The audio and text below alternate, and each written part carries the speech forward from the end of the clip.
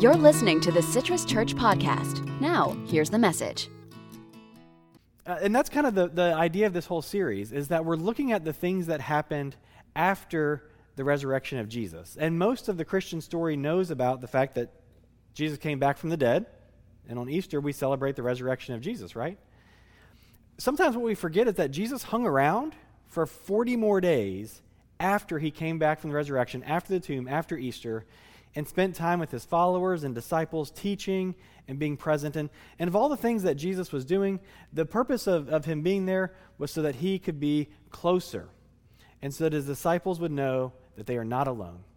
This was the message of the gospel, the good news that Jesus came to share, is that God is with us always, no matter what. And so when Jesus shows up, he shows up in exciting and surprising and sometimes confusing ways. And as we look at this series, we're taking a look at some of those instances and what those look like. So you can catch up on our podcast if you'd like to see what we've been talking about, and we'll be doing this for the next couple of weeks.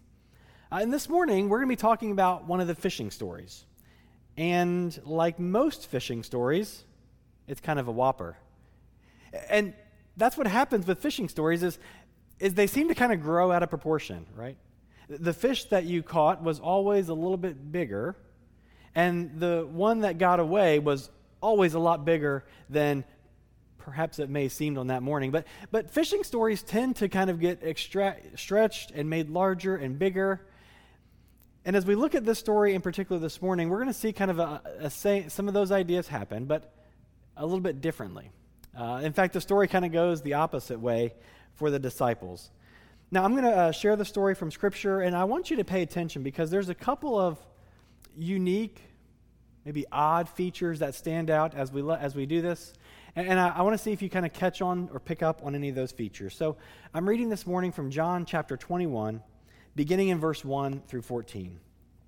It says, "Later Jesus appeared again to his disciples at the Sea of Tiberias." Now this is the Sea of Galilee. This is the large lake about the size of Lake Apopka that Jesus did most of his life and ministry around. If you read a story in the Gospels, most likely it takes place around this sea. It's got different names: Sea of Galilee, Sea of Tiberias, Lake Gennesaret, all the same. This is how it happened. Simon Peter, Thomas, called Didymus, Nathanael from Cana in Galilee, Zebedee's sons, and two other disciples were together. Simon Peter told them, "I'm going fishing." They said, "We'll go with you." They set out in a boat, but throughout the night they caught nothing. Nothing. Early in the morning, Jesus stood on the shore, but the disciples didn't recognize that it was Jesus. Jesus called to them, "Children, have you caught anything to eat?" "No," they answered him. "Cast your net on the right side of the boat, and you will find some." So they did. There were so many fish that they couldn't haul it in the net. Then the disciple whom Jesus loved said to Peter, "It's the Lord." When Simon Peter heard it was the Lord, he wrapped his coat around himself, for he was naked, and jumped into the water. The other disciples followed in the boat, dragging the net full of fish, for they weren't far from shore, only about 100 yards. When they landed, they saw a fire there with fish on it and some bread. Jesus said to them, "Bring some of the fish that you just caught." Simon Peter got up and pulled the net to shore. It was full of large fish, 153 of them. Yet the net hadn't torn, even with so many fish. Jesus said to them, "Come and have breakfast." None of the disciples could bring themselves to ask him, "Who are you?" They knew it was the Lord. Jesus came, took the bread, and gave it to them. He did the same with the fish. Now this is the third time Jesus appeared to his disciples after he was raised from the dead. And there's a lot in the story that we could really dig into and talk about this morning. I want to kind of focus our attention on a couple of things. The first one was that as we begin the story, we notice that for the disciples, normal isn't working anymore. Normal isn't working anymore for the disciples. I want to rewind the tape a little bit and remind us just how frustrating this scene must have been for these followers of Jesus. There's 7 disciples who are listed, and There was 12 originally. Remember, Judas betrayed Jesus, and so we're down to 11. So we can see that Jesus told the disciples when they were in Jerusalem on the Easter morning to go ahead to Galilee and to meet him there, and they did. And now they're kind of wondering, we're here, now what are we supposed to do? They're not exactly sure what comes next, and so they're not sure what to do with their time. And so Peter, who was a fisherman, who was, as his livelihood, as his job was a commercial fisherman, said to the others, let's go fishing. And I think the subtext was, because I'm not sure exactly what else we're supposed to do in this time and in this season. Now, the others who were with him, there was a couple others who were listed. Perhaps there were some others who were part of that group that weren't mentioned. But we know from reading the scripture that there was Simon Peter. Perhaps one of the two disciples that was mentioned was Peter's brother, Andrew, who was also a fisherman. And as we look at this particular story, it reminds me of Matthew chapter 4. Now, this takes us all the way back to the beginning of the story of Jesus. It's when he begins his ministry, and he's out walking by the same lake, Lake Galilee, the Sea of Gennesaret, and, well, I'll read the scripture for you. It says, as Jesus walked alongside the Galilee Sea, he saw two brothers, Simon, who is called Peter, and Andrew, throwing fishing nets into the sea because they were fishermen. This was their job, their livelihood. They were commercial fishermen. And in those days, the kind of nets they would use would be more like a drag net, stationed between two boats so they could catch large quantities of fish. From the shore, Jesus says, come and follow me, and I'll show you how to fish for people. Right away, they left their nets and followed him. Continuing on, he saw another set of brothers, James, the son of Zebedee, and his brother John. They were in a boat with Zebedee, their father, repairing their nets. Now, these two brothers, you might know them by other names too. They have a nickname that Jesus gave them, the Sons of Thunder. Perhaps the best nickname ever given by anyone. But this is how Jesus referred to them in other places in the gospel as the Sons of Thunder. Sounds like an 80s rock band. But they were in the boat with their father Zebedee. And when Jesus called them, immediately they left their boat and they followed him. So I want you to keep these two stories together because they matter. The beginning story is one of Peter and Andrew and James and John, and they're all fishing because that's their livelihood, and Jesus calls out to them, come and follow me, 3 years before the story we just read, and they leave their livelihood and they follow Jesus. Now, we could probably make some parallels about this today. They willingly left their livelihood. Others have been placed into a different type of boat in this season. But they left where they were and they followed Jesus in a new and challenging way. And he shifts what they do. He says, you fished for people, or you fished for fish, and now you will fish for people. And the idea was that following Jesus, they were going to be helping to catch people and bring them into the kingdom of God, into the grace and the love and the forgiveness and the acceptance of God.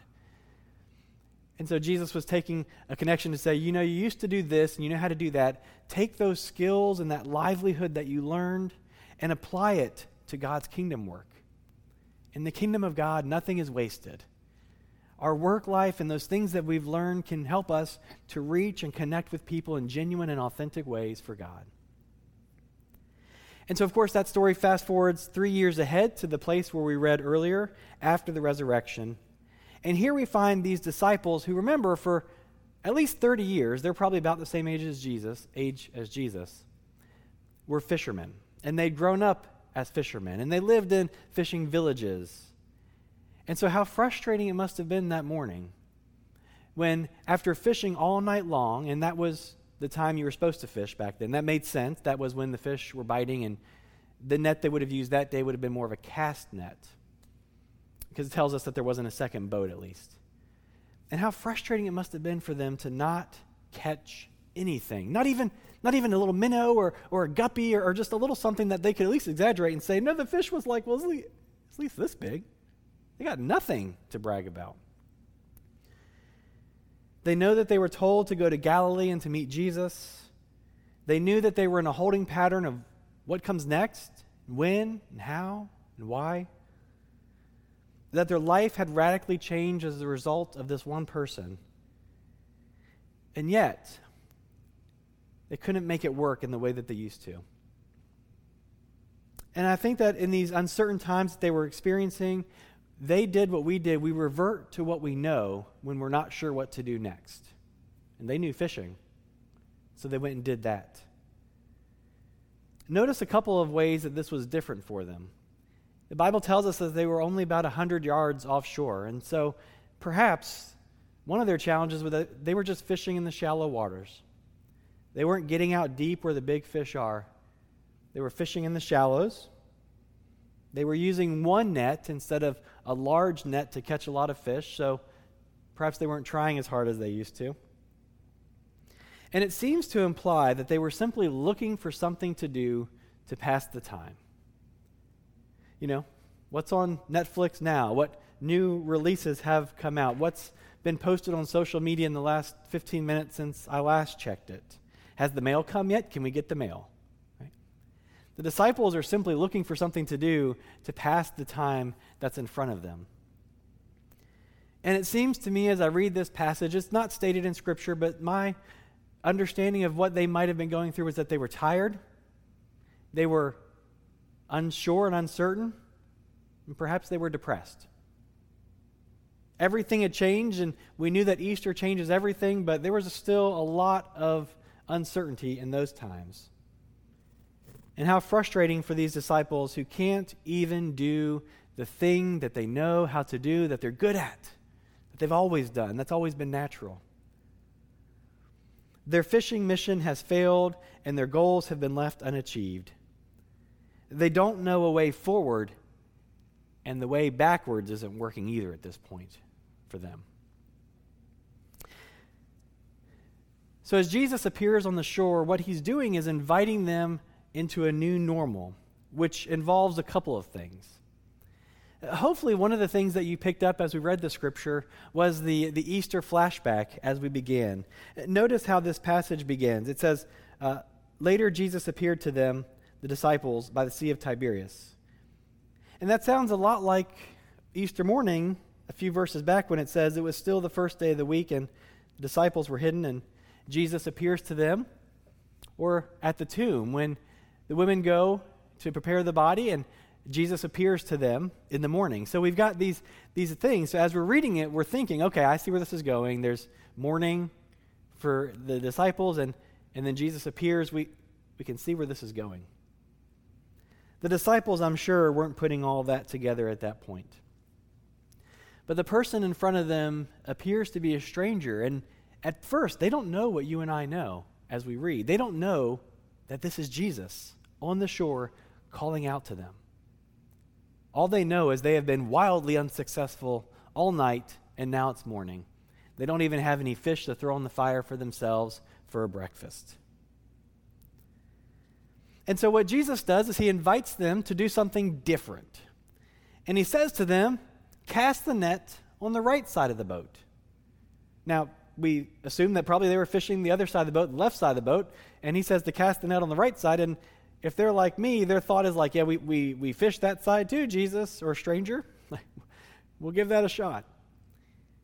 I love the willingness of the disciples that even though they don't know who this stranger is, they're willing to give it a try.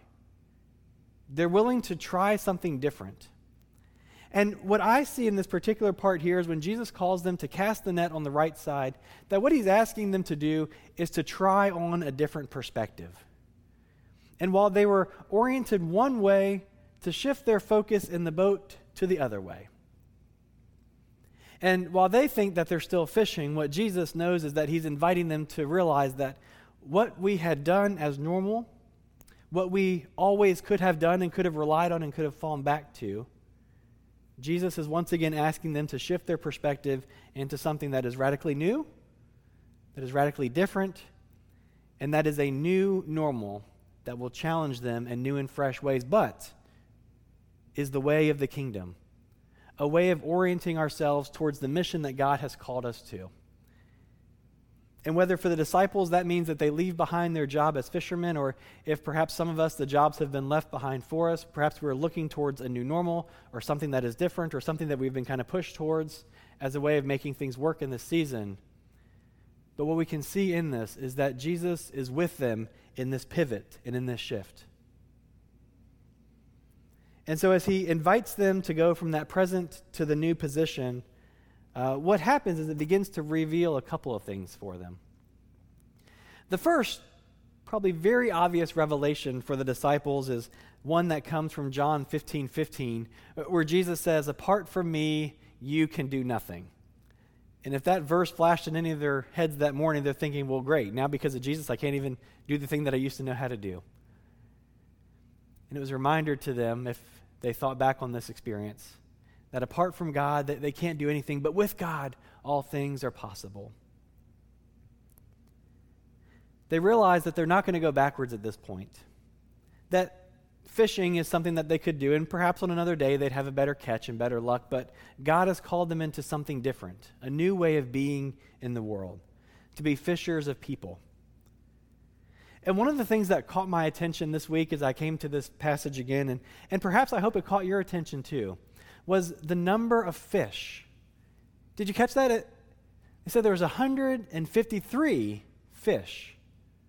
That's a very specific number, isn't it? And it's interesting, and it should catch our attention because it's something out of the ordinary. As you read your Bible, if you're new to reading Scripture or want to get into it, I'd encourage you to pay attention to those things that jump out as, that's interesting, or that's odd, or that's unique. These are often ways that the biblical authors, or perhaps God is trying to speak to us and call our attention to stuff. So 153 large fish, it's a number that is odd and specific. It's a large number, but it's not a round number. It wasn't 100 fish or 150 fish. It's not a symbolic number like 12 or 7 would have been to catch. It's not an approximate number like the writers often use to say there were 5,000 people gathered, and we know that there were probably a lot more. It's also not an estimated number. As they might say, it was 2 or 3 pounds, somewhere in between. It wasn't an estimate. What this number tells us is that they must have counted the catch. The only way to know there's 153 fish there is if they took time to count every single fish that was caught on that morning. And that must have been what happened, because that's the number that we have. John wants to make sure that we understand and that we catch this important detail. Now, commentators and biblical scholars through the centuries have come up with all kinds of creative thoughts as to what this could be, including lots of math numbers where if you add this and add that and take away this and add this, then it ties the whole thing together, and it feels kind of like Da Vinci Code-ish and very like Beautiful Mind-ish, but it doesn't really kind of net a lot of results. I think rather than trying to figure out the significance of 153 and numerology and all those things, we can simply understand that every fish mattered. That this is a reminder to us that in the resurrection of Jesus, that the disciples' call was to become fishers of people, and that every single fish matters. That's a significant point for us. That's something that you and I can take and the disciples could take and work with. What it tells us is that God counts one by one. And that's a good message for us in this time where perhaps we feel like there are large numbers coming out each day, whether it's related to the virus or to unemployment or to what comes next. A lot of times it's just large, lumped together numbers. And those numbers matter. And what this scripture tells us is that God knows each number, each person, that every single fish is counted and matters and is known by God. It reminds us of the way that Jesus would often leave the crowd of people to connect with one person. That if there was one person who was suffering among a crowd of people, that person always captured the attention of Jesus and drew their focus to them. They mattered. Their life mattered. They were significant. Even if they were a person who most of society said, you are not significant, or you are not included, or you're not acceptable to the religious elite. Jesus made sure we knew that those mattered. And one of the other interesting points about this is that with a large capture of fish, a large gathering of fish, the net was not torn. And the word there is the word schism. And that's a word that we use in church a lot of times to talk about a schism between churches when churches will split, whether it's denominations or groups or individual churches. And we're told that the net didn't split. I'm thankful to our bishop for the state of Florida, Bishop Carter, for bringing this up on our trip to Israel.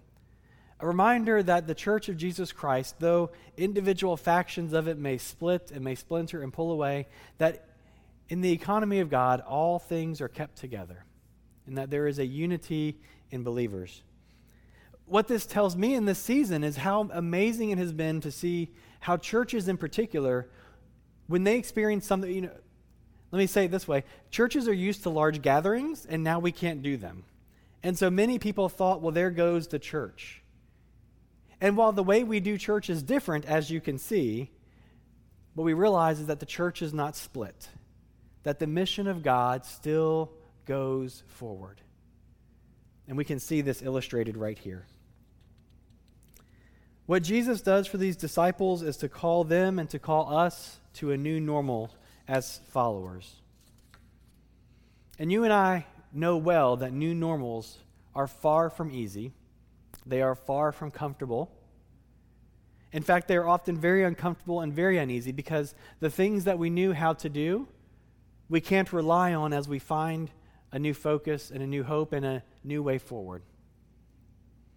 For the disciples, fishing made sense, and for us as followers, fishing makes sense. I may not know much about fishing, but I can go to Walmart, or at least I could have, gone to Walmart into the fishing section and picked out the gear that I would need to have probably a successful fishing trip. We could get a license, we could watch videos on YouTube, but this idea of fishing for people, you can't buy that in a package at Walmart, an Evangelism 101 package right there next to the chips and on the other side of the sodas. You can't buy that at Walmart, right? It's not a kit you can get, it's a lifestyle, and it's something we have to practice and live into. It's something that the disciples would have to live into in the days and weeks and years that would come after Jesus' resurrection. They would have to learn new ways of taking everything that God had taught them in their life and in their career and apply it to how they connect with others and share the good news. And my hunch is the world then was a lot like the world today, desperately in need of good news. Desperately in need of connection and hope.